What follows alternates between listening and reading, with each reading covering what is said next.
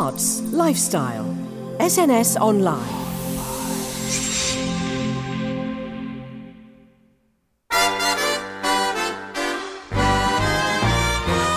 Hello and welcome to SNS Online. Our special guest today simply fizzes with creative energy in whatever role is thrown at her, in a career spanning over 50 years and still very much going strong.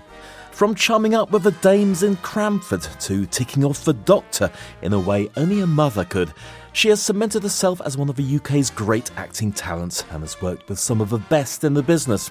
So, before we get started, let's take a listen to some of her wonderful and iconic roles. Frida Ashton? 2 years exactly. 2 years exactly since I dragged you into bed for the first time and slaked my lust on your body. Education is wonderful, isn't it? Yes. I wonder why we're all teachers. Seems such a waste. You say you die for your family. You die for your children. You die for your children because they're part of you. But I don't believe you love me any more than that girl. You mustn't feel you have to apologise all the time, Stephen. I know it's very difficult to be a man too these days, if you have any sensitivity at all. Yes, I do find that rather difficult. I'm sure we're going to work together really well. Morning, Granville. Inspire me with your views on sex in the 20th century. I may have learned to relax and enjoy life, dear, but I'm still a Victorian. All I would say is don't neglect us elders in your writing. We are humanity's depots of wisdom. We are its pyramids and its Parthenon. You think you can navigate all those time streams without anyone noticing? You're fighting a lost cause. You need to stop. Lost causes are my speciality. Not this time. There'll be no glory awaiting you on this one. Oh, you seem to think you're very well informed. I'm telling you, the damage to time is already done. As intended.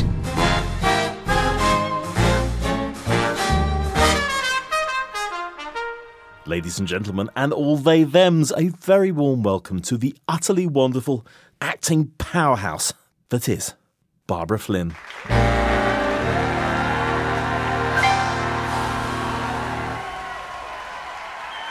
So Barbara Flynn, thank you so much for joining SNS Online. It's such a pleasure to have you on the show. I am a huge fan of your work over the years. And I have to say, from my observation of your work, I find there's a sort of a steely quality about your performances. It's sort of brimming with delightful energy. And I've written here, I want to read this out to you, juxtaposed with a lusty playfulness that comes through, even with your more serious roles. I mean, it's sort of a wonderful organic alchemy that you create in your performances, and utterly unique to you as a performer.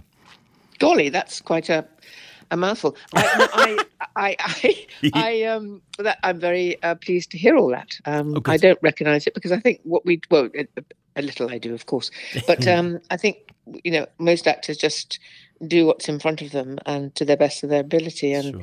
But I am a great lover and respecter of wit and writing, and that's what gets me to the place of work is normally the writing. And it's been a very joyful 54 years, really, sort of quite sort of despite myself. I think I remember at a very early age people looming over me because I used to go and to do some musical festivals and things. I wasn't a sort of terrible child with a mother going, go on, do it. I wasn't one of those.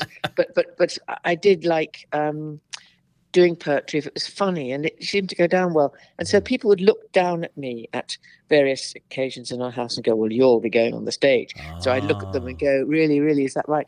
And really what I wanted to do was dance on the stage, but that wasn't sort of as well received in the household. Well, my father was a pathologist. Okay. And a very wise man, and knowing what ballet can do to the body and ballet can do to the longevity of work and all sorts of things. And I think he would love me to have done medicine, of course. Who wouldn't? And or law. No, he thought I'd be good at law. And in a way, in another life, I love a puzzle. I love a puzzle, and I love a good argument. I love a good reasoning. And actually, it might... if I get another go, that's what I might do. And also solving crimes, puzzles and crimes. Yes, detectives. I find totally. I haven't actually played, I did once play a sort of household detective in Chandler and Co. But that with Peter Capaldi, of course. Yes, I didn't continue with that. I went on to do something else. But I really love that. In fact, there are lots of stories which I won't share with you, but of nearly doing things. But I think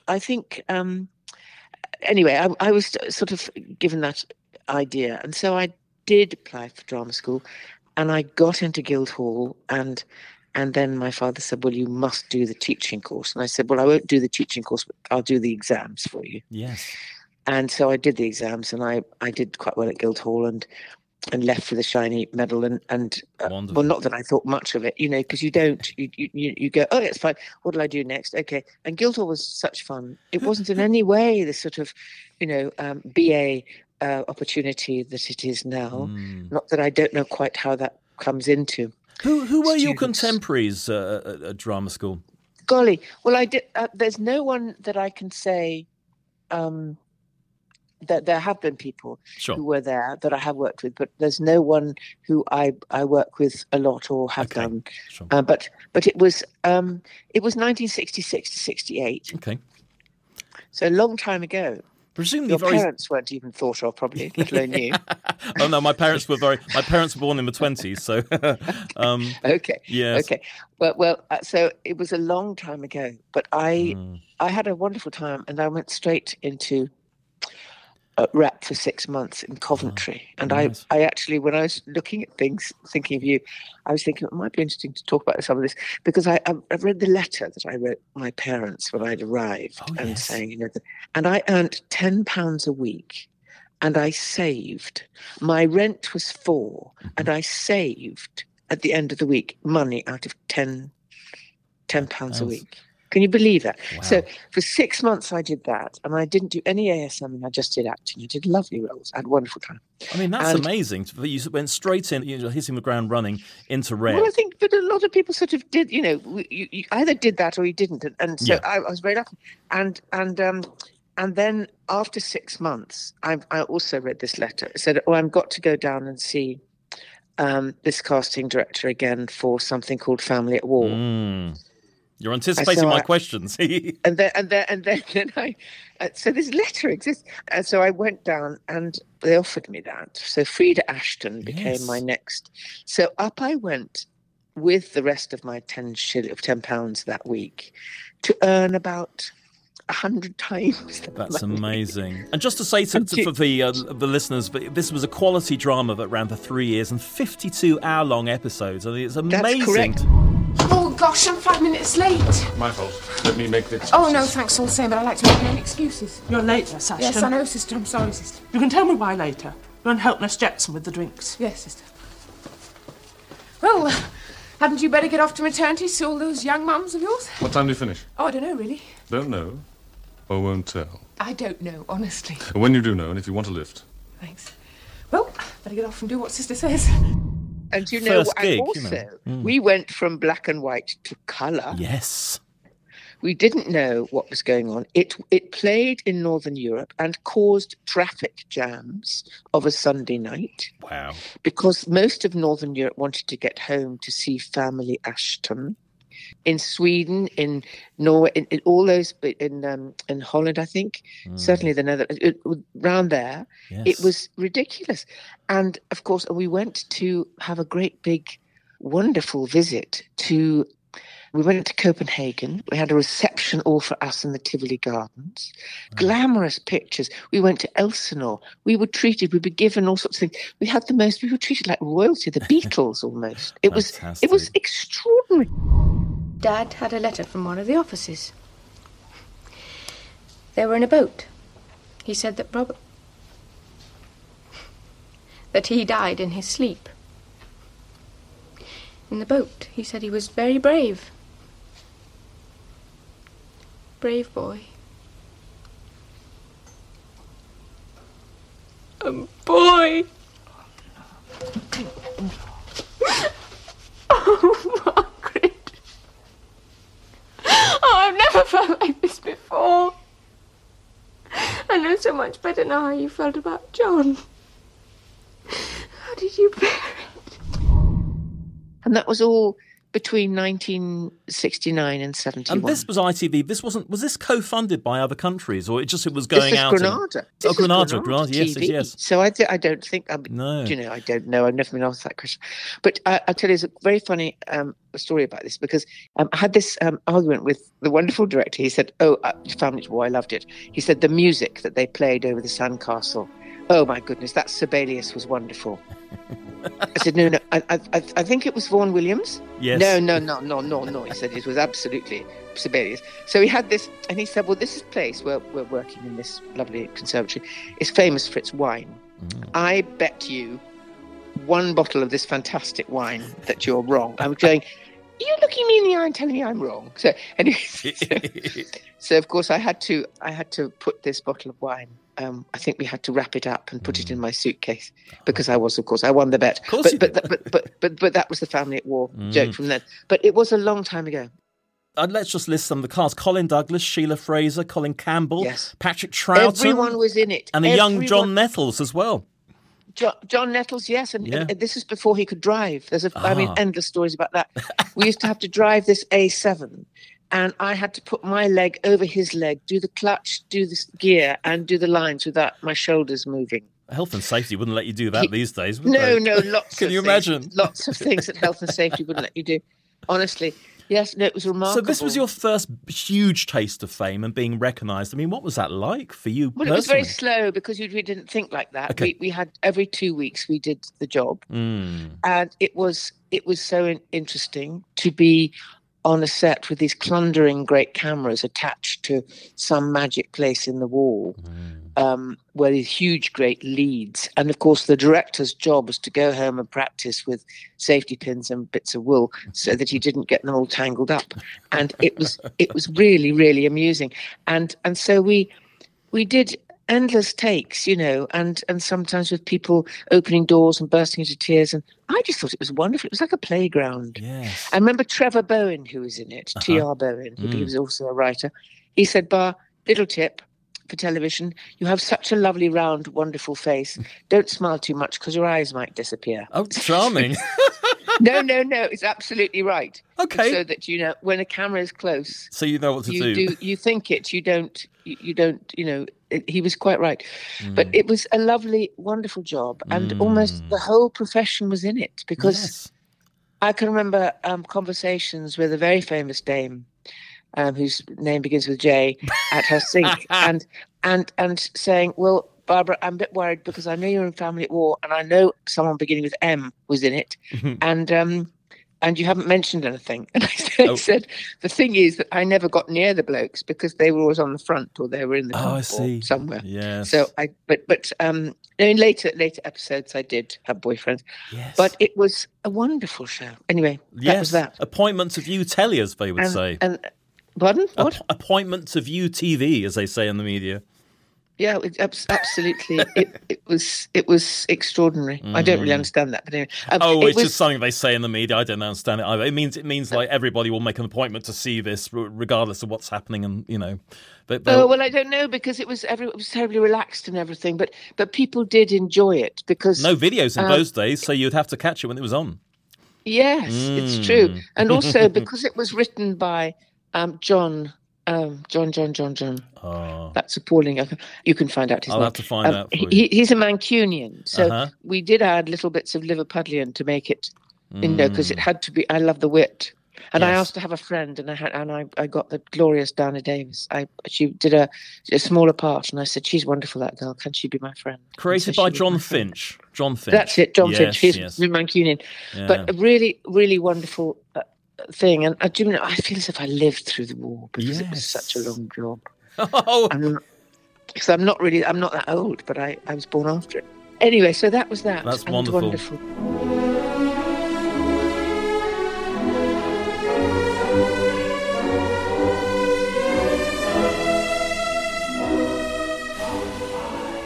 looking through your Wikipedia, you've done so much work and such a variety of work. It's impossible to cover it all here. But I'm looking at things like, BBC Two Playhouse, Couple, Z-Cars, Second Chance, Keep It in the Family, Play for Today, all the classics from that time, and Spots in the Gentle Touch and all the rest of it. Open All Hours is quite a significant one. I think people have such happy memories of the Milkwoman. I was asked to do Open All Hours because of Sid Lotterby. I was doing some comedy with him, and he said, "Boy, would you do me a favour? Could you come up and do this Milkwoman in Doncaster?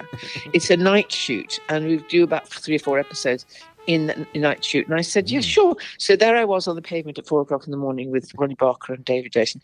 And David was doing the best impression I've ever seen of John Wayne. He was absolutely marvellous. And Ronnie was complete, because he was so competitive with Ronnie. And Ronnie was sort of looking at him and smiling and patting his head. And it was, Ronnie was just completely cosmic, of course. Yes, of course. I loved that man. We did nothing but talk about antiques when we were together. But anyway, but the thing was that on the pavement, it was great because the place was turned from a hairdresser's into this corner shop. Okay, I was a hairdresser, right?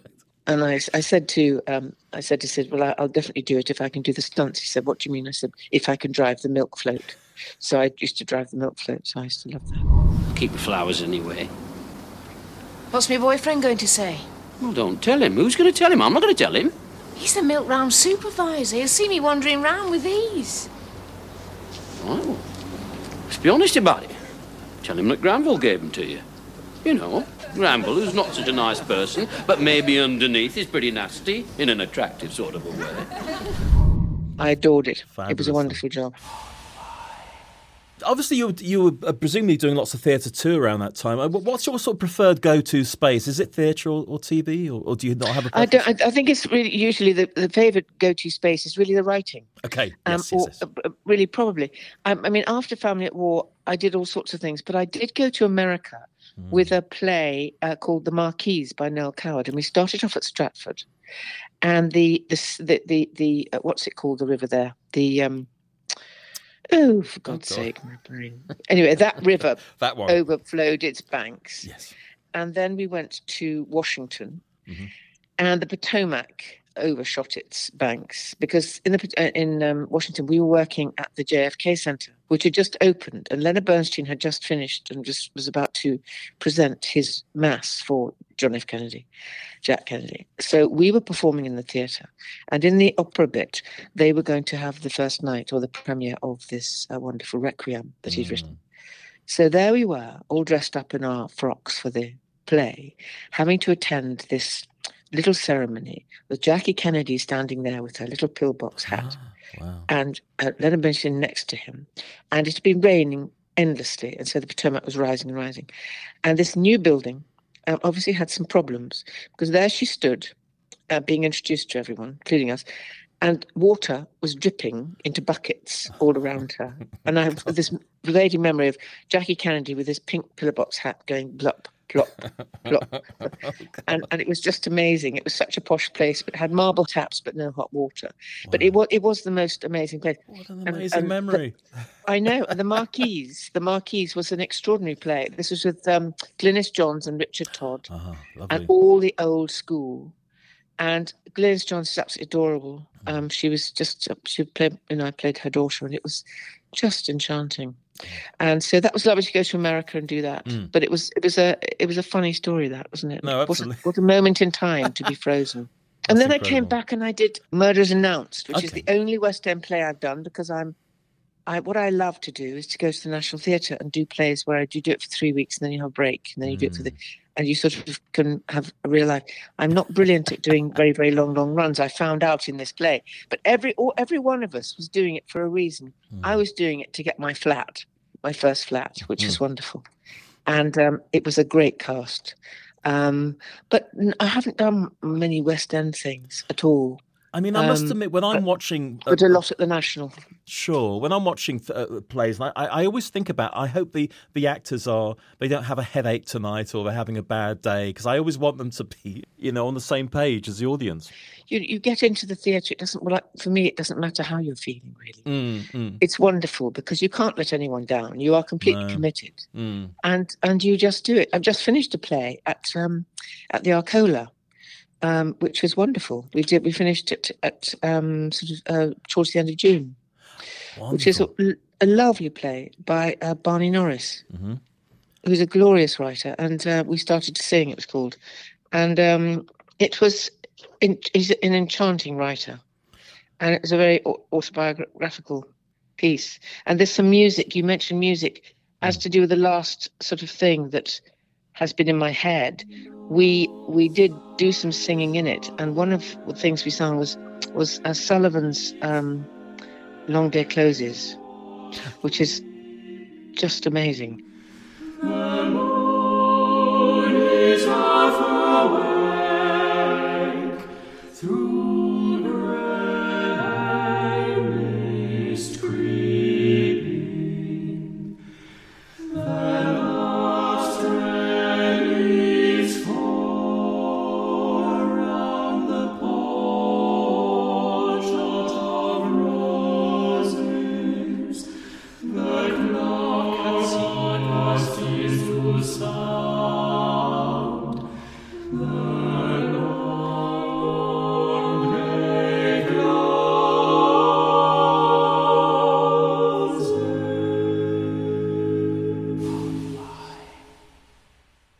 You're listening to SNS Online with today's special guest, Barbara Flynn.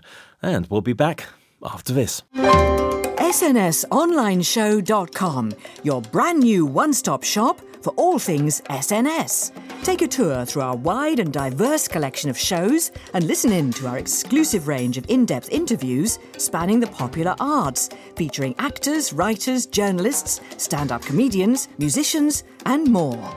You can also enjoy our shorter bite-sized series covering vibrant new theatre, television, and book releases. And with our arts lifestyle remit, you get to explore issue-based topics, including health, mental health, women's rights around the world, and LGBTQ. Contact us with both your comments and suggestions for future guests. And don't forget to read up on our blog, regularly updated with articles and photographs.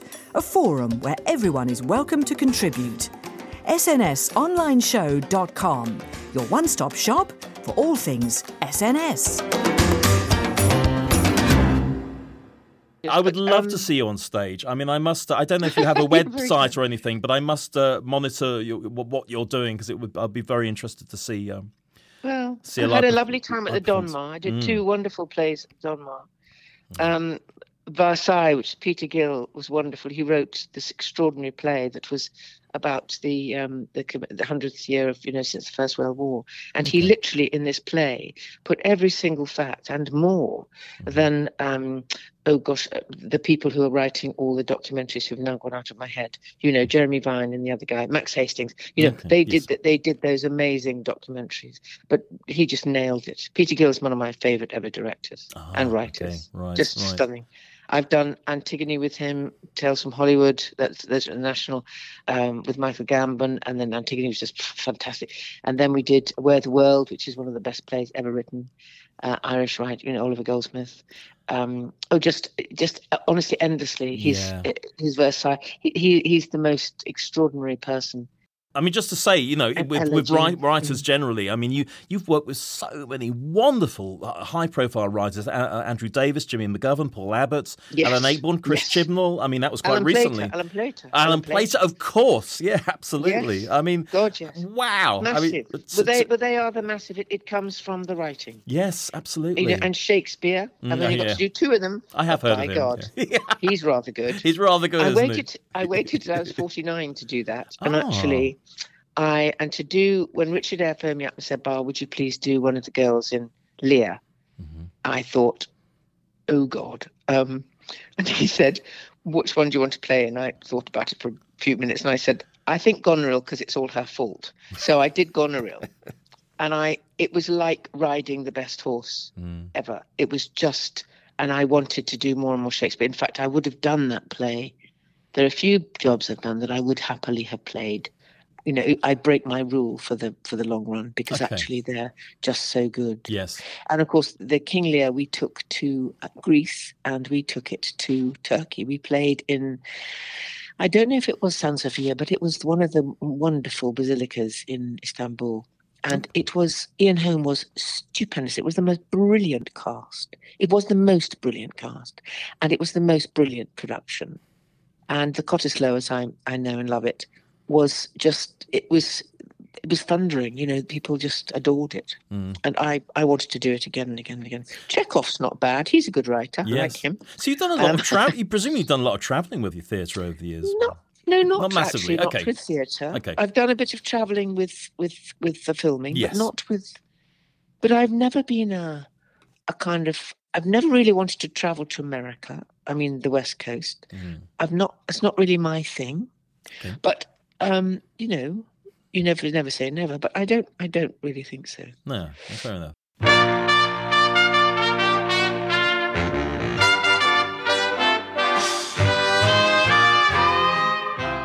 Let's get to the Beiderbecke trilogy then, because that was obviously that was a massive. Well, it spawned two sequels, didn't it? A stylish. Well, it's a cult. It's a cult, very much like Very Peculiar Practice. And funnily enough, they were the same years. I mean, half my year I had blonde streaks, and the other half I had the same colour as my dogs, which were visualers at the time. So that was my life. But yes, I mean, Alan Plater's Beiderbecke with Jimmy. I'd met Alan Plater. He adapted rather brilliantly Anthony Trollope's Barchester Towers and the Warden, and the Warden, and called it Barchester Chronicles. You're quite right. I agree with you about the wealth and corruption within the church. I support the campaign that seeks to remedy the situation, but why pick a sweet and gentle man like Mr. Harding? Why not run your campaign against somebody like Dr. Vesey Stanhope? Stanhope? I don't think I know him. Tell me about him. You spend all your time buried in your letters and campaigns in the Jupiter, and you don't hear the common gossip of Barchester. Dr. Stanhope is the rector of Crabtree, theoretically. Has a handsome living and spends all his time on the banks of Lake Como in Italy collecting butterflies. And it was, and Alan Rickman was in there. That was his first television, to my knowledge. Wow. He played Slope, who, of course, is pretty much rather similar to Snape. And it was just glorious. What a wonderful surprise to greet a man as he goes about the good Lord's business. Mrs. Bold, Miss Bold, and young Master Bold. I'm quite overcome with your boldness. Good afternoon, Mr. Snape. It really is a most extraordinary coincidence. I had planned to call on Mrs. Bold. I'm extremely anxious to speak to you.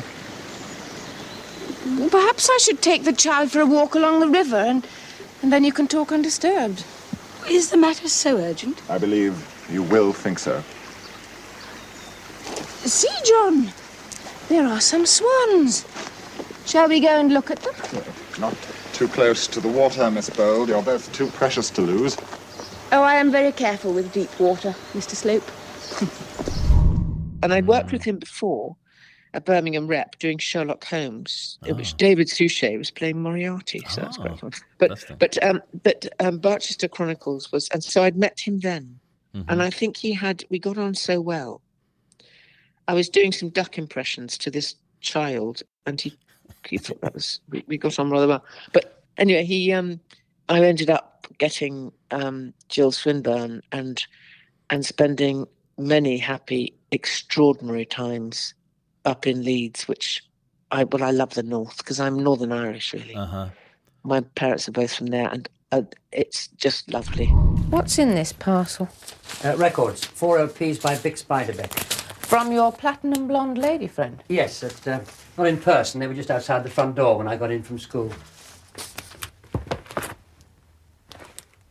How do you spell Beiderbecke? B-E-I-D-E... Doesn't matter. And Bix is B-I-X. He's some sort of jazz musician? Yes. Well, he was. He died in 1931. He was a cornet player. Prepare yourself for a slight disappointment. Eh? I have here long-playing records as follows. An Evening with Wolfgang Amadeus Mozart, Living Legends of the Cinema Organ, the George Formby Songbook Volume 3, and Everyday Spanish for Beginners. That's wrong. No mention of Bix Beiderbecke. Not even close. They must have made a mistake. No, you made the mistake. Me? Look not upon the blondes when they are platinum.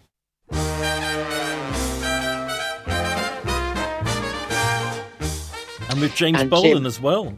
Well, Jim's an extraordinary, wonderful person. We really did.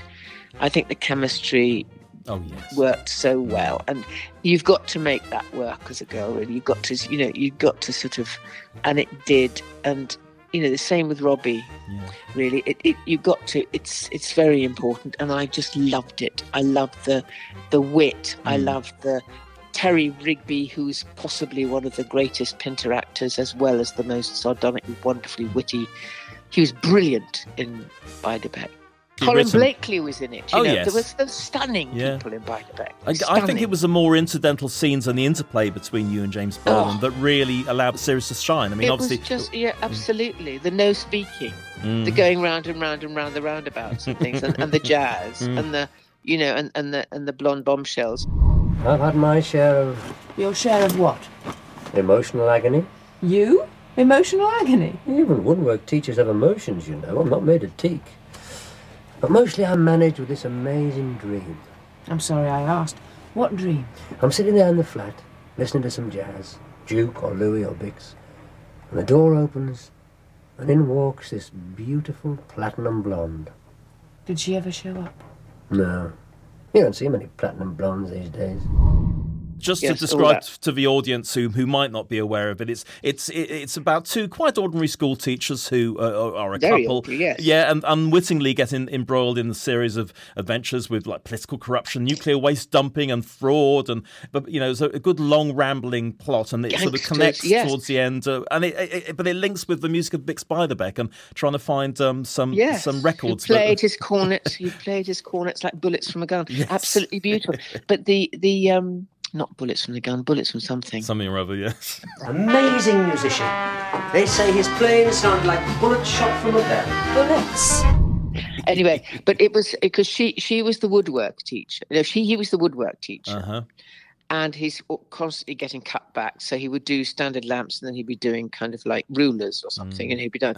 And she was the English teacher, and she was very much into conservation. So she made him deliver leaflets and bullets shot from a bell. There we go. Bullets shot from a bell. Just found brilliant. it. I've just found it. Saved by the bell. The first great white jazz musician, cornet Alan player, Pater would be so born cross in if I got that Davenport, wrong. drank himself to death. Yes, anyway, exactly. Blah, blah, blah, That's it. Perfect. And it was just heaven. And of course, he became a lifelong friend, godfather to our son, and actually lived a stone's throw from here and died in 2010. And his wife survived him and his children. Just the most wonderful friend and wonderful writer. Perfectly wonderful writer. Yep, and original. Totally original. And Andrew Davis, equally, one of the original things that he wrote. It's a long way from anywhere you've ever been before. Got to get your act together, we're not sure. We love you, we need you, we love you. Some people find her a bit prickly. Don't see that myself, just another woman. My personal view is there's nothing wrong with Rosemary that a damn good Rogering wouldn't sort out. Come to think of it, you might be the very man. Here he is, Rosemary Stephen Dacre. How do you do? How do you do? Rosemary what? Oh, dear. Just Rosemary. That's my full name. I'm not exactly into patronymics, Stephen. Sorry. Going through the whole of one's life, labelled as one man's daughter, another man's wife. Yes, of course, absolutely. Sorry. I know just what you mean. As a matter of fact, my wife doesn't...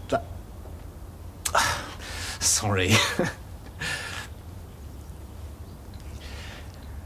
And you are... Oh, you mean what do I do here? Have you heard this little story, Stephen? The doctor and his son are in a frightful car accident. The doctor's killed outright. They rush the son to hospital for brain surgery. The surgeon takes one look at the boy and says, I can't take this case. That's my son. Explanation? Ah. Oh, yes. The surgeon is the boy's mother.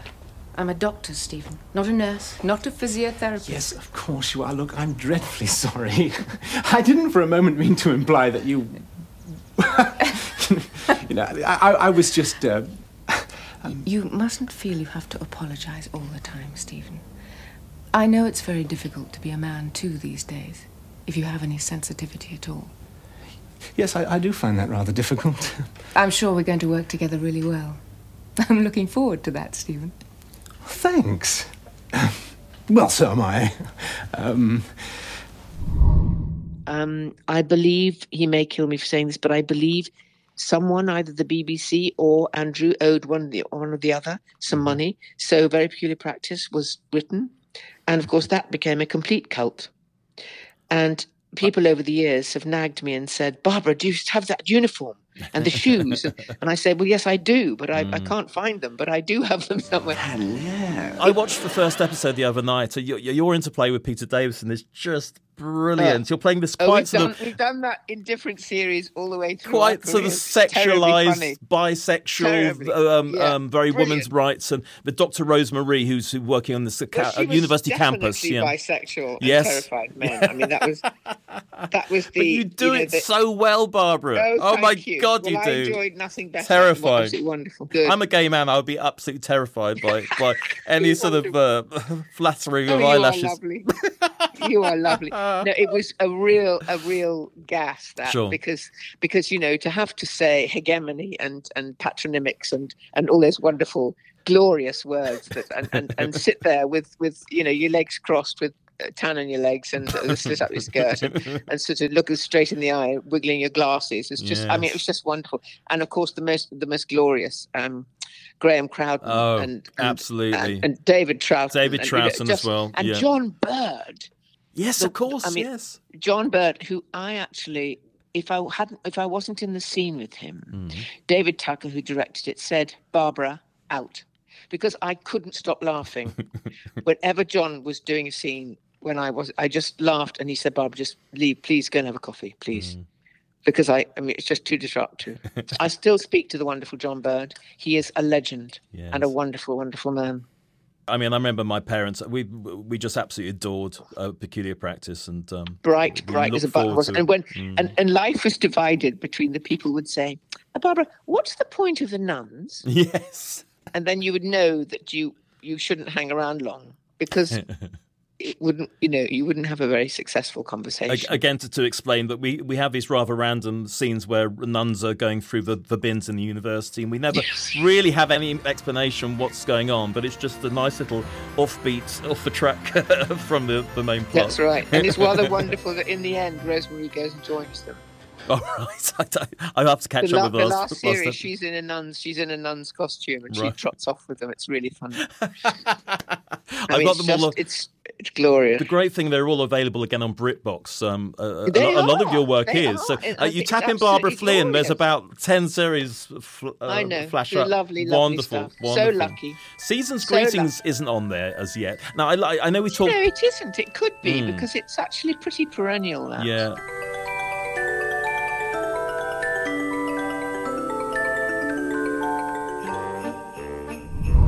Nev's just been showing me his workshop out the back there. Oh, yes. Got himself nicely set up now, then, eh? Yes. Marvellous. All those power tools. I envy him those power tools. Yes, it's good to see where the money goes. It's all invested in a shed round the back of the house. Ah, don't be like that. Man's got to have a hobby, hasn't he? Why? Well, he just does. He's got to get away, hasn't he? Away from what? Well, everything. Me? I didn't say that. It's obviously me. What else? Me and the kid. Well, I'm saying nothing. You take that up with Nev. I would, except I never see him. He's always in his bloody shed. So Seasons Greetings, 1986, the Acheborn play, which was adapted so brilliantly for screen. I think it was shown on BBC Two and then repeated a couple of years later. Michael Cashman, who's been a previous guest on the show, has talked so warmly about it. And I've got to say, what an incredible cast. Nicky Henson, Jeffrey Palmer, Leslie Dunlop, Bridget Turner, Anna Massey, of course, Peter Vaughan. Yeah. Tell me about that hilarious love scene with Leslie Dunlop. That hilarious love scene with Sean Scott at the foot of a Christmas tree when you're Oh, yes, inadvertently yes, setting I'm off looking at a loud picture Clockwork of Toys. it now. It's very funny. He's got some tinsel in his lapel. It's all very heavy breathing under the pine. I Very mean, was funny. that quite quickly filmed? I mean, it looked like I a lot of can't remember. choreography. You know, you're Good sort of wrapping God, your I legs can't around him. remember. It was certainly fun. I'd love to see it again. Oh, you should actually. watch I it. really It's would. on YouTube. Is it? I should send you a link. There you go. Oh, do. You can watch it on YouTube. I'd love, they definitely should put that because it's the best of Akeborn, Yeah. and well, he's written so many. Actually, I regret. Actually, if I have a regret, I regret not having met Mr. Shakespeare earlier and not having done more Akeborn. Right. Yes. I think, and Chekhov too. But actually, those two, I've not done any Chekhov, which is a terrible thing to admit. Okay. But I really, really would love to have done more because I think, especially his really emotional ones that Akeborn wrote. I mean, they're truly. It's genius, though. I mean, Yes. in lines like when Bridget Turner. I think I met Geoffrey Palmer at the bottom of the stairs. He'd come down again and was going up and coming down again. And I said, and he looks at me and says, I said, oh, up and down, up and down. Yeah. And he looks back and he says, yes, that's marriage for you. And you know, it's completely perfect. Oh, it is wonderful. Yeah. Just, you know, these pictures, actually my scrapbook is amazing. My mother did this for me and it's just terribly clever. There's lots of Cashman. Yes. He looks gorgeous. Oh, yes. He's Peter Vaughan, he was amazing. Yeah. Bridget Turner, what Yeah. talent. Nicky Hansen. Yeah. I just remember Bridget Turner adjusting her wig as she's come out after making The Lamb. That was complete chaos. Oh, God, you have watched it recently. Oh yeah, well I watch it most Christmases because I taped it from a repeat on BBC 4 about 5 years ago, and every other Christmas. I mean, I don't want to overload on it, but it just How gets lovely. me in the mood. There are favourites, aren't there? Yeah. Because it is that humour. Yeah, but you are Just so wonderful. good in that.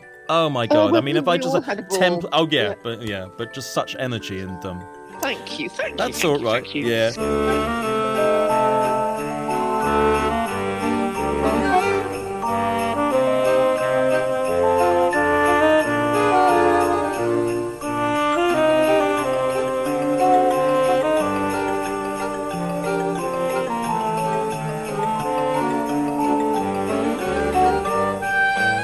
You're listening to SNS Online with today's special guest, Barbara Flynn.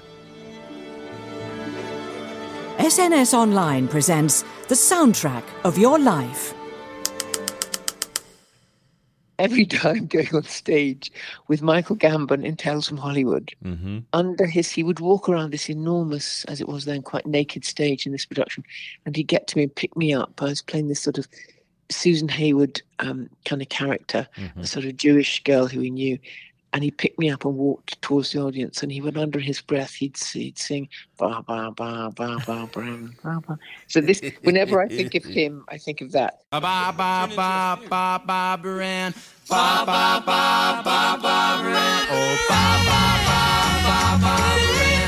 Ba ba ba ba ba Baran. Ba ba ba ba ba Baran. You got me rocking and a rolling, rocking and a reeling, ba Baran. Ba ba ba ba Baran. Went to a dance, looking for romance. Saw Barbara Ann, so I thought I'd take a chance. Barbara Ann, Barbara Ann, Barbara Ann, Barbara Ann, Barbara Ann. You got me rocking and a rolling, rocking and a reeling, Barbara Ann, Barbara Ann, Barbara Ann, Barbara Ann.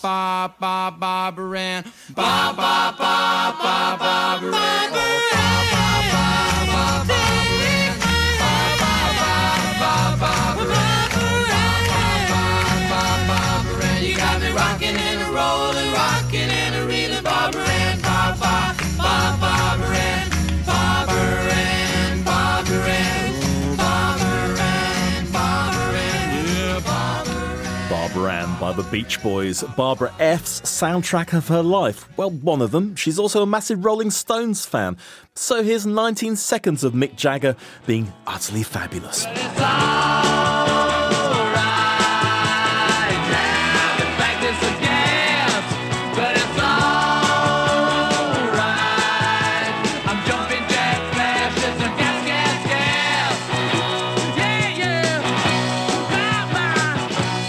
The Rolling Stones there, albeit briefly, squeezing it in for our bar.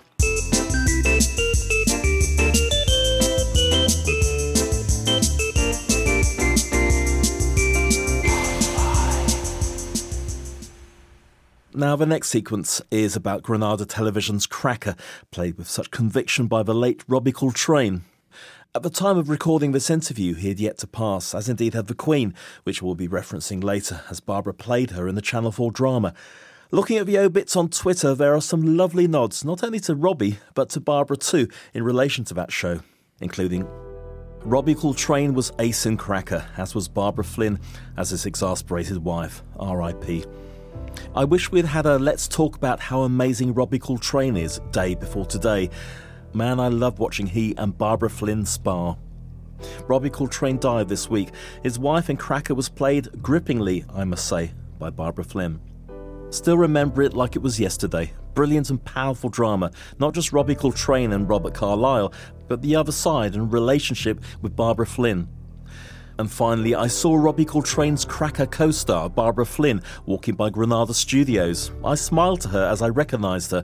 Then my mouth dropped as I realised there was a huge figure next to her, blending in with the surrounding buildings. They both smiled back, with a twinkle. Let's take a listen to both of them in action. Get your things packed. Get your things packed. We're going to your grand. But it won't happen again. I mean it this time. I mean it. Why not a normal addiction, Fitz? Heroin or cocaine? Do too much and you're dead. Why pick something so bloody limitless? Well, that makes 3 of us now. 3 dogs chasing the same bone. Did you believe him? When he said he loved you? No. Why not? He always went back to you. You say you die for your family. You die for your children. You die for your children because they're part of you. But I don't believe you love me any more than that girl. She's injured. She's confused. She doesn't know what she believes. I meant the other one. So did I. Would you die for me? Just me?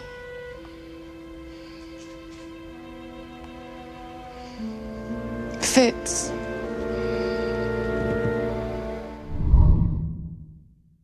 So I'm going to go to Cracker now. Cracker, a fantastic, hard-hitting late-night detective series starring Robbie Coltrane as Fitz Cracker, with you as the long-suffering wife, Judith. Now, Judith could have been a more passive role, largely kept in the shadows by the overriding detective stuff, but you very much made that part your own and offered the writers inspiration to give you more in later episodes. Jimmy McGovern and Paul Abbott we must reference. Do you think if Cracker was made now, your role would have been even more expanded, or even would you have been Cracker and Robbie Coltrane the long-suffering husband? I don't know. I mean, yes, that absolutely could happen. I mean, it came after Prime Suspect, didn't it? Yes. So it was that was going. Robbie got it and was just sensational in that. Always in the denouement and always amazing to work with. I mean, really, he could tell you about anything that moved. Robbie, anything. Train, bus, car, motorbike, anything that moved. Not so much of the animal kingdom, but definitely of the metallic. But early on, they sent me this script, and it was about 3 feet thick, this script. And I read it. And I said, do you want me to come in and read this? No, we want you to do it. And so I went in and talked to Gub Neal and Michael Winterbottom. Well, Michael Winterbottom looked about 12 years old at this stage and was perfectly astounding. Gub Neal was they're so talented, those two. And they knew exactly what they wanted to do. And you can see from the first scene when they're round the round table having dinner, and it's just before she finds out that he's forged the check or he's done something dreadful. And it's the way they shoot that, and the way they were just amazing. He was very strong on design, Michael Winterbottom. He wanted me to have an absolute look, a really clean, sculpted kind of, that 90s, that shoulders and all that sort of stuff. And of course, we had Janty Yates did the costume. So, I mean, we were in such wonderful, wonderful hands. She was just cosmic. She went on to do Gladiator. Worked with my absolute idol is Ridley Scott. I just adore his work. And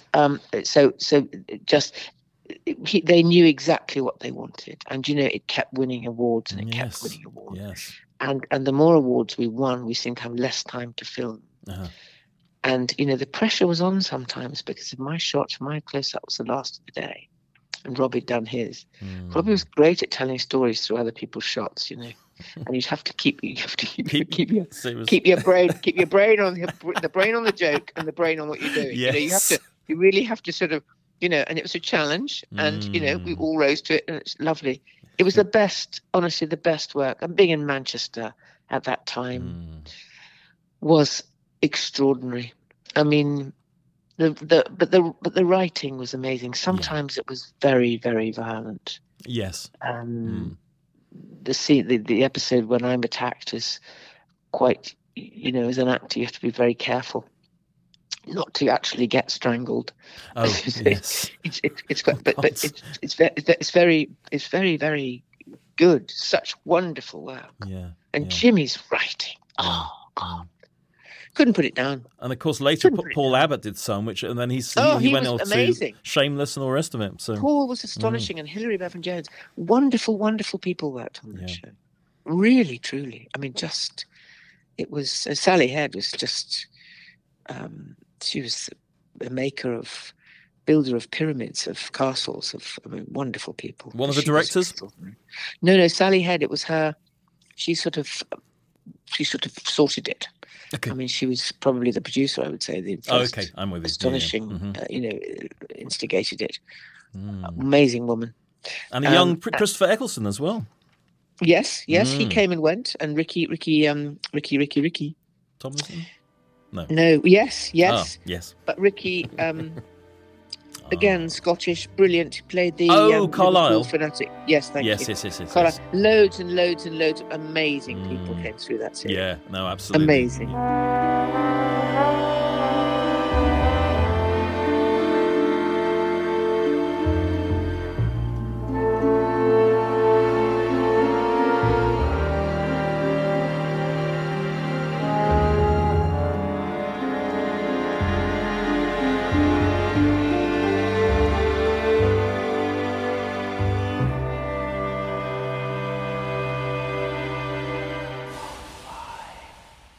Let's talk about playing the Queen, or Queens actually, because you've played more than one. Over the years, I have dwelt on the happier side of things for my Christmas broadcasts. We need reminding of it, particularly at Christmas time. Next February will see the 40th anniversary of my father's death and of my accession. Over the years, I have tried to follow his example and to serve you as best I can. And with the love and support of my family, I shall try to serve you for many years to come. This was a docudrama pre-Crown, it must be said, and 5 actors playing the Queen in a docudrama. Let's list the actors, actually. I have them here. So Amelia Fox. Millie Fox. Samantha Bond, Susan Jameson, Your Very Good Self, and Diana Quick. So a wonderful collection of Queens. It was an extraordinary job for me. I think in some of the press I said that I knew about it 2 days before it started filming. And sometimes things are late, but this is quite late. I was thrilled. I thought, I'm going to do this. So I looked at everything I had. I'm a great, great advocate for the Queen. I mean, nobody's kept a promise as long as she's done, she doesn't phone in sick, and she is the most extraordinary woman, and all that sort of everything about her. So I was thrilled, and I got to do her Annus Horribilis, which of course is a real gem. And also, I got to do most of it in a complete snowstorm. The whole of the Salisbury Plain. We were in Longleat, we were in Starhead, and Salisbury Plain was a whiteout. We had to stop at this station, and when we finally got to Starhead, I think, or maybe it was Longleat, we couldn't film because the trucks couldn't get through. They got stuck. And so I suggested to the director that maybe we do some shots with the corgis in the snow. Yeah. And so we did that, and it was great fun. And then the crew that were there then continued to have competitions of ice carving of images of me with the corgis. So it was really, we spent our days very well until we could film. But it was lovely to do. And this German woman had the corgis, and she'd say to me, "Now, I have some cheese," and you put the cheese up the sleeve, and you keep the cheese in the sleeve. And I mean, I've been brought up with dogs, and I said, "Okay, fine." And I'd also been brought up with corgis, funny enough, and I had my own corgi. And so and she kept coming up to me through the day. "Do you want some more cheese? More cheese?" I said, "No, I'm fine. I've got enough cheese." "You have enough cheese? What do you do with the cheese?" I said, "No, I've got enough cheese." So, and she said, "What are you doing with the cheese?" I'm fascinated. "What are you doing with the cheese? Because you're not using it." I said, "No, I'm not using it because if I give the cheese to the dogs, they lose interest. Yes. If they know the cheese is there and they don't have the cheese, I have the constant interest." It was absolutely, but I love corgis, and we got on very well. It was lovely. But it was just divine. So I played her once, and I would adore to have played the Queen Mother. I think it was a great oversight. I would love to have played, but I can't say that, can I? Because my lovely peers had the job and they were brilliant. But I would adore to play her. How do you find the Crown compared to that? Have you, I presume you've dipped into the Crown? They had endless time, endless help. We had 10 minutes, and we had to do it at breakneck speed. So you can't compare it. No. I watched every frame. I thought Claire Foy was stupendous. Yes. And Matt was just Matt Smith, excellent. I thought Tobias Menzies just amazing. Josh O'Connor, extraordinary. So many performances, just amazing in it. Yeah. I just, the little girl who played Diana and the little girl who played, the wonderful girl who played Anne. Wonderful performances. And I can't wait to see the next one. Yes. I mean, really, really extraordinary. And Eileen as Queen Mary. Oh, my God. Yes. She curtsies to, that was just, what Eileen can just... she can do. She's the funniest woman in the world, you know. Anyway, so that's just brilliant. Mary Queen of Scots, who I love and very devoted to, I played twice, and I really, I played her once on stage at the Mermaid Theatre with Janet McTall, as I called her, but Janet McTeer. Janet McTeer and I share birthday, but about 11 years apart. Oh, okay. And she played Elizabeth and I played Mary, and it was a very, very difficult job. I spoke to everyone who played Mary in Robert Bolt's play, and they agreed with me, but it was wonderful to do it. And then I played her in Tom Hooper's Elizabeth I with Helen. It's a two-parter telly, which is actually rather good, where Helen plays Elizabeth rather well.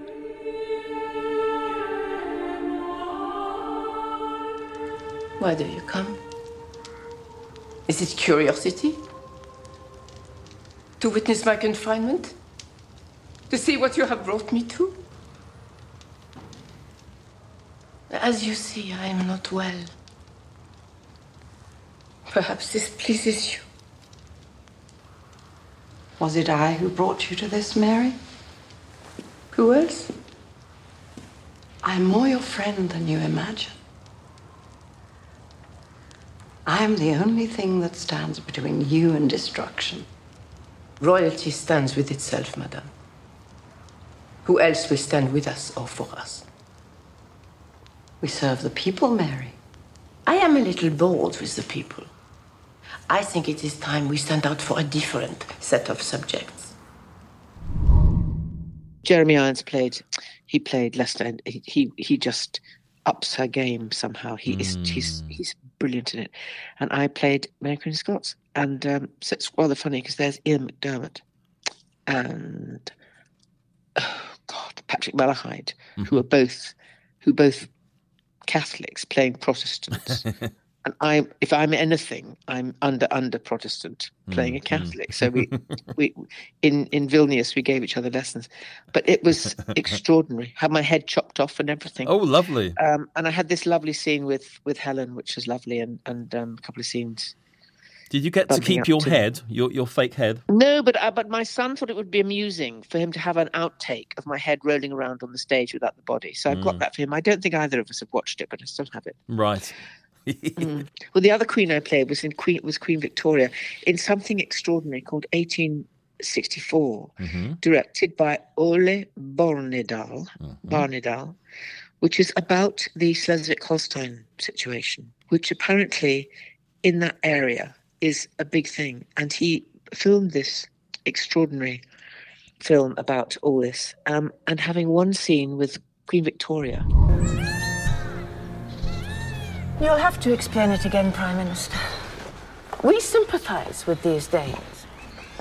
And it's my understanding that they signed a treaty declaring they wouldn't touch Schleswig.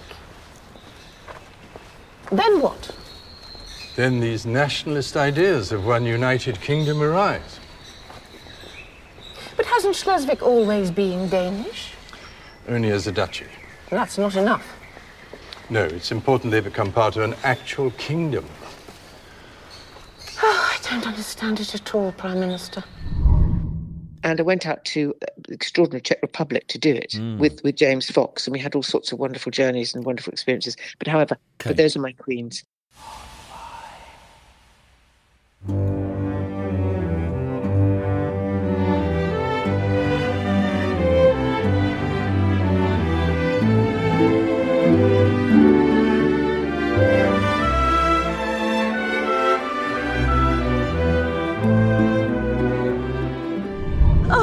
Mrs. Jameson approaches. Tell the men to halt the chair.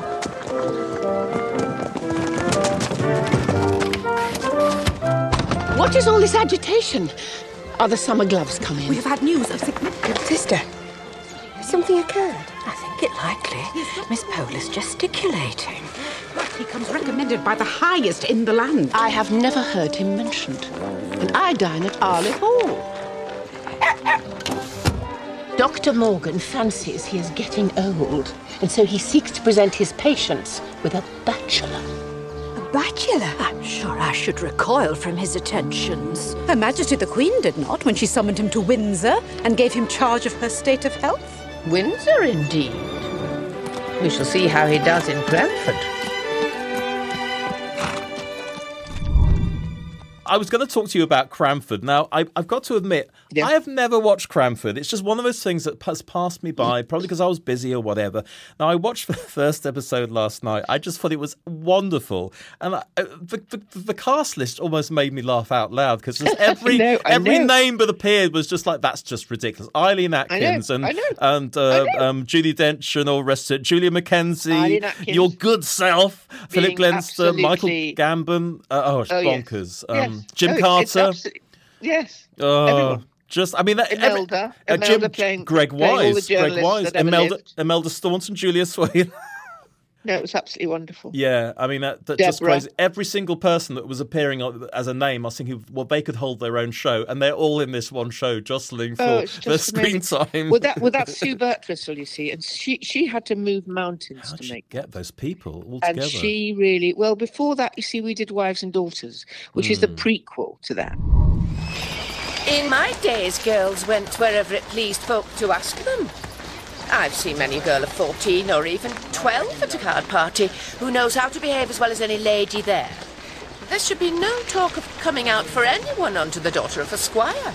After Easter, Molly and I shall be capable of proper behaviour, but not before. Proper behaviour? I'm quite sure that Molly has been capable of proper behaviour ever since she was a little girl. Always a little lady. Molly wants the refinements that good society gives. Why, only today I saw her coming upstairs 2 steps at a time. Only 2, Molly. Yesterday I found I could manage 4, you know. But it took her years to get Cranford off the years, as it very often does. Yes. But she did it so beautifully. She looked after us unbelievably well. And we had the lovely Laycock. And it was just... And have a sedan chair, for God's sake. I spent my whole time apologising to those poor men. Stop at once! Turn What about? There are some ladies running. Make haste. Pray, make haste. And trying to control that little white dog. But honestly, it was just heavenly. Heavenly, heavenly.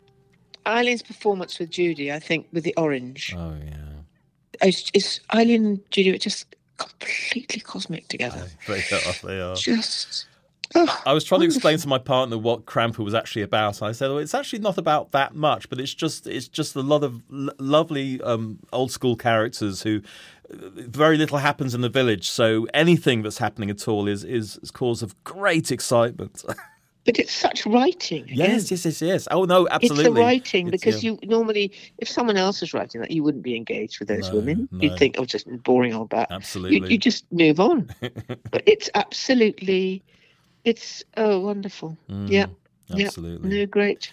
No, I've done a lot of lovely corset work. I like stuff. corset work. You look great. You look great in all that. And Scratch and Sniff. With Nick Randall.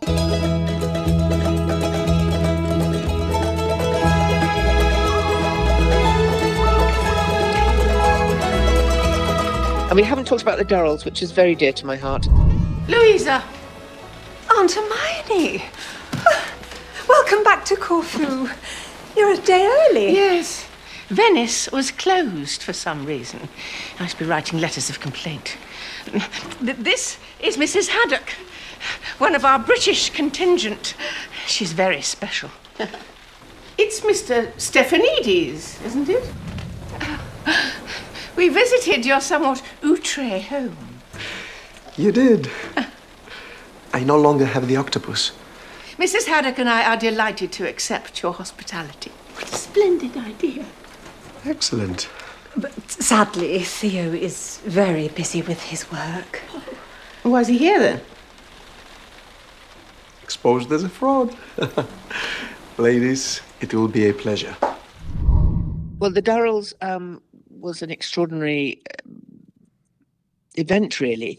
I mean, to work in Corfu was a complete pleasure, arriving on this Greek island and going to this location in a pine forest and seeing this wonderful house. The interior was completely ramshackle because, of course, we always did the filming interiors at Ealing. And to join this group, I mean, we'd all met before, before going out there. And I knew Keeley from Cranford and Wives and Daughters, yes, and other things. And it was just glorious. And Josh O'Connor I'd met before doing Versailles at Godonmois. And these children, Daisy, who hadn't worked before, and Callum, who hadn't worked before, and Keeley holding them all together. And it was just an extraordinary. And in comes bossy Hermione, Aunt Hermione, and it was just heaven. Louisa, my dear, having decided I'd been enough of a burden, on a whim, I stayed in a guest house where I met Mr. Anestes. Here. Calimera. Calimera. So have you got plans? Oh, no, I don't think that would be wise. Do you? Let's take the days one by one. One by one. I feel very alive. Oh, yes. Yes, so do we. Something about this place. Shall we? Yeah. And, of course, our glorious Greek, Yorgos Karamihos and Alexis Georgiou. I mean, just absolutely beautiful people. It was a magnificent series, wasn't it? Absolutely. It was. And, Sid Gentle Films, I applaud to the skies. Quite extraordinary. Sally Wilby Gentle and Lee Morris and the whole gang of them, they're just stupendous, and of course are responsible for something so completely different as Killing Eve. And goodness knows what they're going to come up with next. They are just extraordinary. I mean, the Durrells, and it kept going on, and of course, and in the end they killed me. So there we go. You look so strong and calm.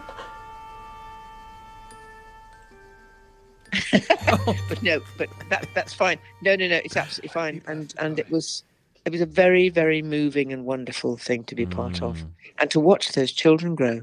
Well, of course, one of them's now in the All Creatures Great and Small, isn't he? Yes, Callum, yes, is it? but Milo Milo is now a man. He started as a boy, and now he's a man. Yes, absolutely. It's absolutely wonderful. And Killing Eve was such a laugh. To kill you, I'm really sorry. I have to do it, gotta go on my Because Tell me that about was it. a lovely scene with Fiona, and Sarah.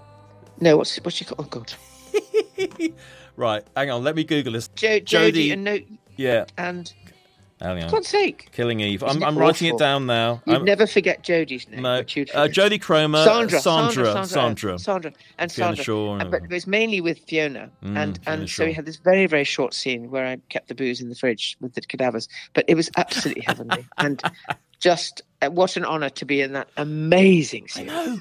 Amazing series. You just seem to. I mean, that started with her ingenuity of putting two things together. Phoebe and Luke Jennings, who wrote the dancing column for is it Telegraph? And Sally put them together and came up with this, because he'd written the novellas.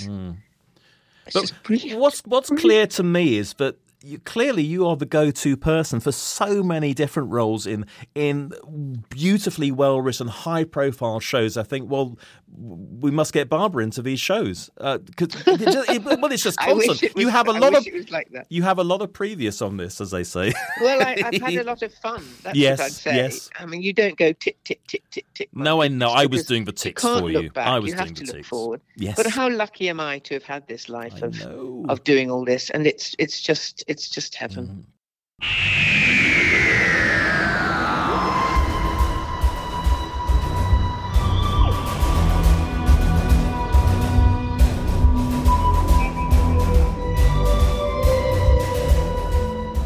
Let's go quite sort of up to date and talk about Doctor Who. I'm a massive Doctor Who fan. Yes, now, for you to not just be in Doctor Who, but playing such a significant character, and it's caused a bit of a storm in the fan circles and all the rest of it about looking back on the original history of Who and finding out new information. But you play this character called Tecteum in The Flux, which is sort of the Doctor's very own mummy of sorts, or she wasn't very a nice mummy. No, she wasn't. You think you can navigate all those time streams without anyone noticing? You're fighting a lost cause. You need to stop. Lost causes are my speciality. Not this time. There'll be no glory awaiting you on this one. Oh, you seem to think you're very well informed. I'm telling you, the damage to time is already done. As intended. Intended? The Flux event was spatial. But it was possible it wouldn't be enough. The Ravagers, Swarm and Azure, are rare and useful creatures. Now they have been reintroduced. Think of them as a temporal poison or contagion. I'm sorry, I'm normally very good at keeping up with things, but you lost me quite early on. Where are we? And how do you know me and I don't know you? Always the wrong questions. This universe is over, Doctor. And you get to call it, do you? Everything has its time. Nothing is forever. Nothing is certain. Not you, and not this universe you seem to love so much. She was rather a quick mummy. They dealt with her rather quickly, I felt. I was Because really shocked she got rid of so quickly. Well, I didn't know exactly. I thought she might come back because, after all, she has been blitzed, and I thought, oh, there's hope for me yet. Yeah. But it was very. That was always the plan. But it was very strange because I didn't. I think I probably stopped watching it in any regularity when Peter was doing it. Probably. Okay, yeah. I don't know why. Something must have happened, or maybe Lance was young or something. I don't know. But so I had no idea what was going on. So what I had to do was do a lot of research very quickly, and of course I worked with Jodie on Cranford, yes. and so I knew her, and it was. I mean, she's just utterly amazing, and we just had a wonderful time. I adored doing it, and I would love, if they're listening, I would love to come back. Well, you know what? So everything was going into flux and time was changing. So I I think it would be a big mistake to permanently kill that character off. And I have a feeling there is more to come. And even if it doesn't happen on the series, Big Finish Productions, who of course do all the audios for Doctor Who, I am absolutely certain they will come knocking on your door at some point to do a Tech Yes, I have done a few of those. audio box set. Oh, you've done some others, right? But yes, I've done some, but I've always managed to not do the visuals. So I was very happy to go down to Wales and do it in the lockdown situation. Now, I foresee a return to the TV, a Big Finish box set, and an action figure. I want to see you as an action figure. I want one. Exciting! Forget an Oscar. I would dearly love an action figure. Yeah. And speaking of what, I love to do a lot of sound work. Yes, I was just want to ask you about that. I have done my first video game in sound, and I played in Waylander. And I play a 400-year-old warrior called Brig. Oh, wow. And I loved it with this lovely guy called Sergio in Spain.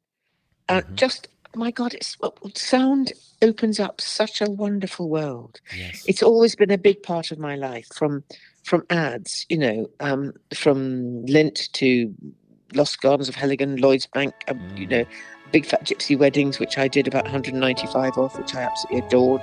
The traveller look has become synonymous with fairy tale extravagance and sequined splendour. But the ever more outlandish designs are driven by a delicate game of one-upmanship. For a traveller girl, the pressure to look good starts young. 24 hours from her first Holy Communion, 9-year-old Irish traveller Nan Girl is preparing to receive the Lord into her life for the first time at her salon of choice. And we learnt all about the gypsies and the Romanis and all those bloody wedding dresses that cost, 200,000 or something. You've done a lot of narration for documentaries, haven't you? And audio books and things like that, yeah. No, the funniest one I did for Horizon was my husband worked for Horizon and did a lot of amazing. And he went into the office one day and he'd finished his editing, and they were looking for a voiceover person. And this woman said, Jerry, I've found someone. And he said, oh, who have you got? And she said, well, I got this girl. She does a lot, called Barbara Flynn. This is silence. And he said, I have to tell you, she's my wife. So there was a pause, and he thought about it, and he thought, no, she might be able to do it, actually. So, but he was the toughest person I've had. But it was one of the most extraordinary programs. It was Women, the Inside Story. It was all about female sexuality. I wanted to give a nod to your late husband, Jeremy Taylor, who I was reading about all the work he's done and all the science documentaries and writing science books on evolution. And I loved your obit you wrote for the Guardian. Absolutely wonderful. And thank you. Yeah, no, absolutely. He obviously thank was you so much. very, That's very dear of you to have looked into that. No, very absolutely. Dear of you. He was a very funny man too, and he was able to explain the most complicated things in a very, very good way, because he had lots of practice with me, lots and lots of practice having to explain things. But his books are Body by Darwin, especially, is an extraordinary book. What a clever man! 5 years ago now, and he had such amazing ability. Yeah. He'd have written about the gut. He'd have written about lots of things. But hey ho, that's how life goes. I was very lucky to be with him for so long. Yeah. Gorgeous. I'm a very lucky woman. What does the future hold for you in terms of other things you'd like to be doing, or things that might be coming up you're allowed to talk about? Well, I don't know. I've someone asked me this recently, and I said I'd really like to be in a cowboy film. Oh, okay. Or work for Ridley Scott, which could be. Or I'm no, come on. I've no idea. Yeah. I am open. I've come back from a wonderful holiday in Greece that I haven't had such a time for such a long time, and I haven't had a holiday for ages, and it just has given me such a fresh look on things. I'm so pleased. That's good. I'm really open for what comes next, but at the same time, it's been quite a busy year actually, because I did Kate and Koji to begin with, the second series of that, which were held up because of the pandemic, and then doing the play. And that's then when you play the counsellor, is it? In the sitcom. Yes, dreadful woman. Yes, I love it. Yes, really, really silly. And of course, Brenda's magnificent in it, so it's beautifully written.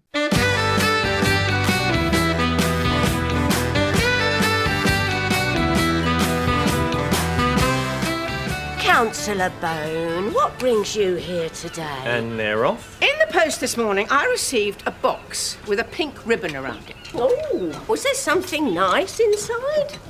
Inside the several layers of wrapping paper, it had the heap of putrefying food matter that you had put in there. Be very careful. Do not label me as a wrongdoer without evidence. I think I can safely assume that the woman who sent me over 50 emails... Unsatisfactorily answered emails. ...about the rubbish collection getting streamlined from weekly to fortnightly is... Did the culprit send it first or second-class post? Because if they sent it second, it would have had time to really rot and get very stinky indeed, wouldn't it? Was it stinky? It was you. It's always you. Like at school with your ridiculous graffiti campaign to derail my selection as head girl. Well, I don't remember you being head girl. Well, I was. I do remember the graffiti. Oh, took them years to repaint that lighthouse. Do you have a favourite role, or is it very difficult to choose, looking back on so many wonderful... God, I don't know. I don't know, because there are so many bits of them. And it's usually to do with people and occurrences. And, I mean, it's really a pleasure to talk to you, because I don't really look back on what I've done. Yeah. And you've paid me a amazing kindness in having looked into it so well. So I had to jog my memory looking through things. So I can't sort of say that I favoured one thing, but I'm very conscious that it's been a great ride. Yes. I mean, a long time. 54 years is quite a long time. And it's wonderful. And very much ongoing. Well, we'll see. But the creativity that you meet and the extraordinary generosity and talent and fun. I mean, huge fun it's wonderful. And that's a lovely way to end the interview. Barbara Flynn, thank you so much for joining us today on SNS Online. Thank you, Nick, very much indeed. That was lovely. It's been a complete and utter pleasure.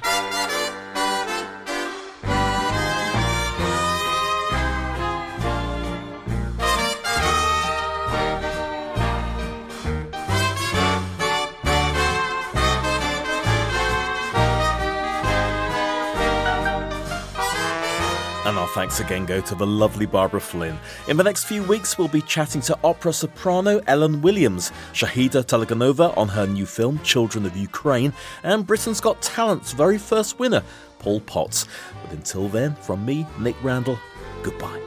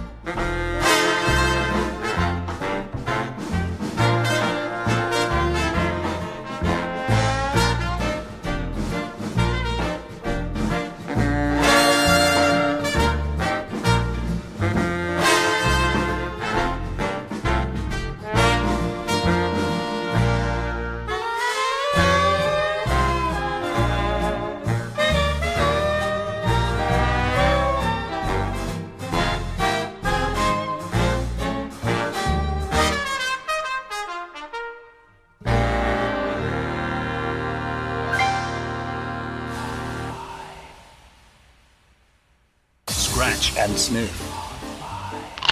Scratch and Sniff? Scratch and Sniff! I didn't know I was agreeing to that. I thought those days were over. Well, I really enjoy working in small theatres. I don't like the huge, spectacular shows, you know. I quite like to see the audience.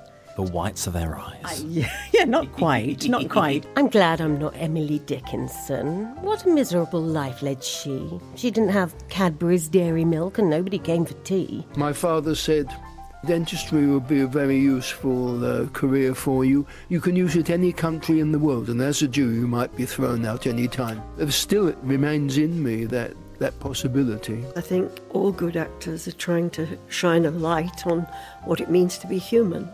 You know, and to look at human behaviour and to look at contradiction. And this is what, and David Bowie saw this. Is this true? David Bowie saw this and then wanted you to make a documentary about him. Yes, he asked me if I'd like to meet up, and he liked what he saw. And I mean, what a compliment. Yeah, it kind of was. Maybe Fantastic. It was a rash judgment to make. But he did. And this woman came up to me, she said, "Now tell me, have you made any movies?" And I said, "Well, no, I haven't been to Betty Ford yet." Well, if I could have gone through that floor. And somebody came pounding across the beach at me. I thought, oh, no, not here, not now. Leave me, running towards me. And they ran straight past me. By hook or by crook, I ended up meeting them in their hotel. The words breaking in are so vulgar. For a 16-year-old Beatlemaniac to spend 8 days with John and Yoko, I still don't believe it. And then I was with Douglas Adams. I will always remember Douglas's immortal words. She can't sing, she can't dance, she can't act. What's the good of her? And for some reason I was insulted. And then the door opened and I went, "Blimey, you're Shelley Winters." And she said, "And who are you?" And I said, "I'm Derry Fowles." And she put her tongue right down my throat. I never saw her again the rest of the evening. Are you enjoying now far more than you were enjoying the height of your success? No. Because at the height of my success, I was on private jets and limousines, and I wouldn't be stuck in a pub with the likes of you. Well, that's charming, that is. And Britt Ekland turned and gave me a smile such as you have never seen. And I got this wonderful, utter, total attention until she realised I was absolutely no use to her whatsoever, and it was all turned off as though the light was... Oh, no! It did make me laugh. And also by the Scotsman, apparently you are tender, frightened and convincing. I mean, it's working for me. I've made Sandy Walsh blush, but in a good way. It was for me, being in the supermarket in Accrington and like elderly ladies coming up to me and saying, "When are you and Murray getting married?" And me saying, "Well, we're not allowed to because Hayley's transgender," and them going, "Never mind that, they should be together." And that's the way to change the world. I'd say about this film is it's perfect to take someone on a date to, because you don't have to talk to them. Yeah. Did you do the old yawn, arms around the back, creeping down the front? It was very tempting. I'm doing a bra. Sliding the bra out of her top, yeah. It's an art to that. I interviewed on the same day Idi Amin and Harold Pinter. Difficult for me to say who was the most difficult and intimidating of the two of them. I mean, were you in the same room as these people? I was in the same room as Harold Pinter. I wasn't necessarily, but I collected them. That's probably the best choice out of the two. Yeah, Harold always was, but we became good friends over the years, and I didn't continue my relationship with Idi Amin, I can tell you that. And I had a terrible problem because my Hamlet kept treading on my very pointed toe shoes, you see. So I had to keep trying to leave the stage. But of course I couldn't because he was on the foot. And it was written as this sort of very camp thing. And I actually knew a couple of people that auditioned for it. And they said, "Oh, it's this very sort of camp actory type." I thought, well, I could do that. But it said, "Len is tall." And Mark Gatiss sent me an email and said, "Will you give me a ring?" And I thought, he's not doing that to tell me I've got it. He's just being nice because he is the nicest man in the world. And he said, "Look, we loved what you did, but..." And I said, "You've gone for somebody tall, haven't you?" And he went, "Yeah." I could never get an agent for years because of my disability, so I had to bring my own, which was good for me, actually, because it taught me a lot of discipline. And so negotiating the right fee, hopefully. Yeah, not as good on that one. More about getting the role. Now, what makes this film interesting is that it's actually really the story about two men, because J. Edgar Hoover, for all of Look, Nick, there's not much man-on-man action in this movie.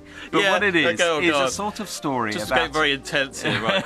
Go on. It's a story about... Sorry, we haven't done this readers for a couple of months. So, anyway, go on. Okay. Yes, it's better be good. So basically, J. Edgar Hoover, famously, was he gay? And I just think actually that if you don't have older actors and older actresses, you're not really getting a view of a balanced society. How much can you tell us about Mary Poppins, and can you succumb to tickling or bribery? Neither, because otherwise I'll just get a huge smack bottom from Disney. I can only tell you that it's going to be great. And there are amazing people in it. If you know who's in Meryl it, Streep, Meryl Streep, and Emily and Colin Firth, and Meryl Streep's a bit overrated, though, don't you think? Oh, apparently. Sad! Exclamation mark. And then there was a guy who was supposed to shout something from the wings, and he didn't come on. And I, very quick thinking, because I've got a very deep voice, I rushed off to do this old character who actually was still in the toilet. And I went off and and the line was, "Give me some light." And then I ran back on as Ophelia. I've made up for it. I've spent many, many years since making amazing commercials teaching people how to make sure that they don't get infected with STIs. Oh, right, that's lovely. I'm the voice of chlamydia. So the review came in the next day. The first Ophelia to start out mad and go slowly sane. My simple mantra is never accept the world as it is. Dream of what the world could be, and then help make it happen. No, I love it. Carol Decker on Scratch and Sniff with a goodie bag. Thank you so much. I've enjoyed it tremendously, and thank you for picking up on so many things that I'd actually forgotten about. Did Katie get all this? Oh, yes, she got all this, yeah. No, wonderful. Tell you, Nick, it's been a total pleasure. I should get highly drunk. Thank you very much. What an enjoyable interview.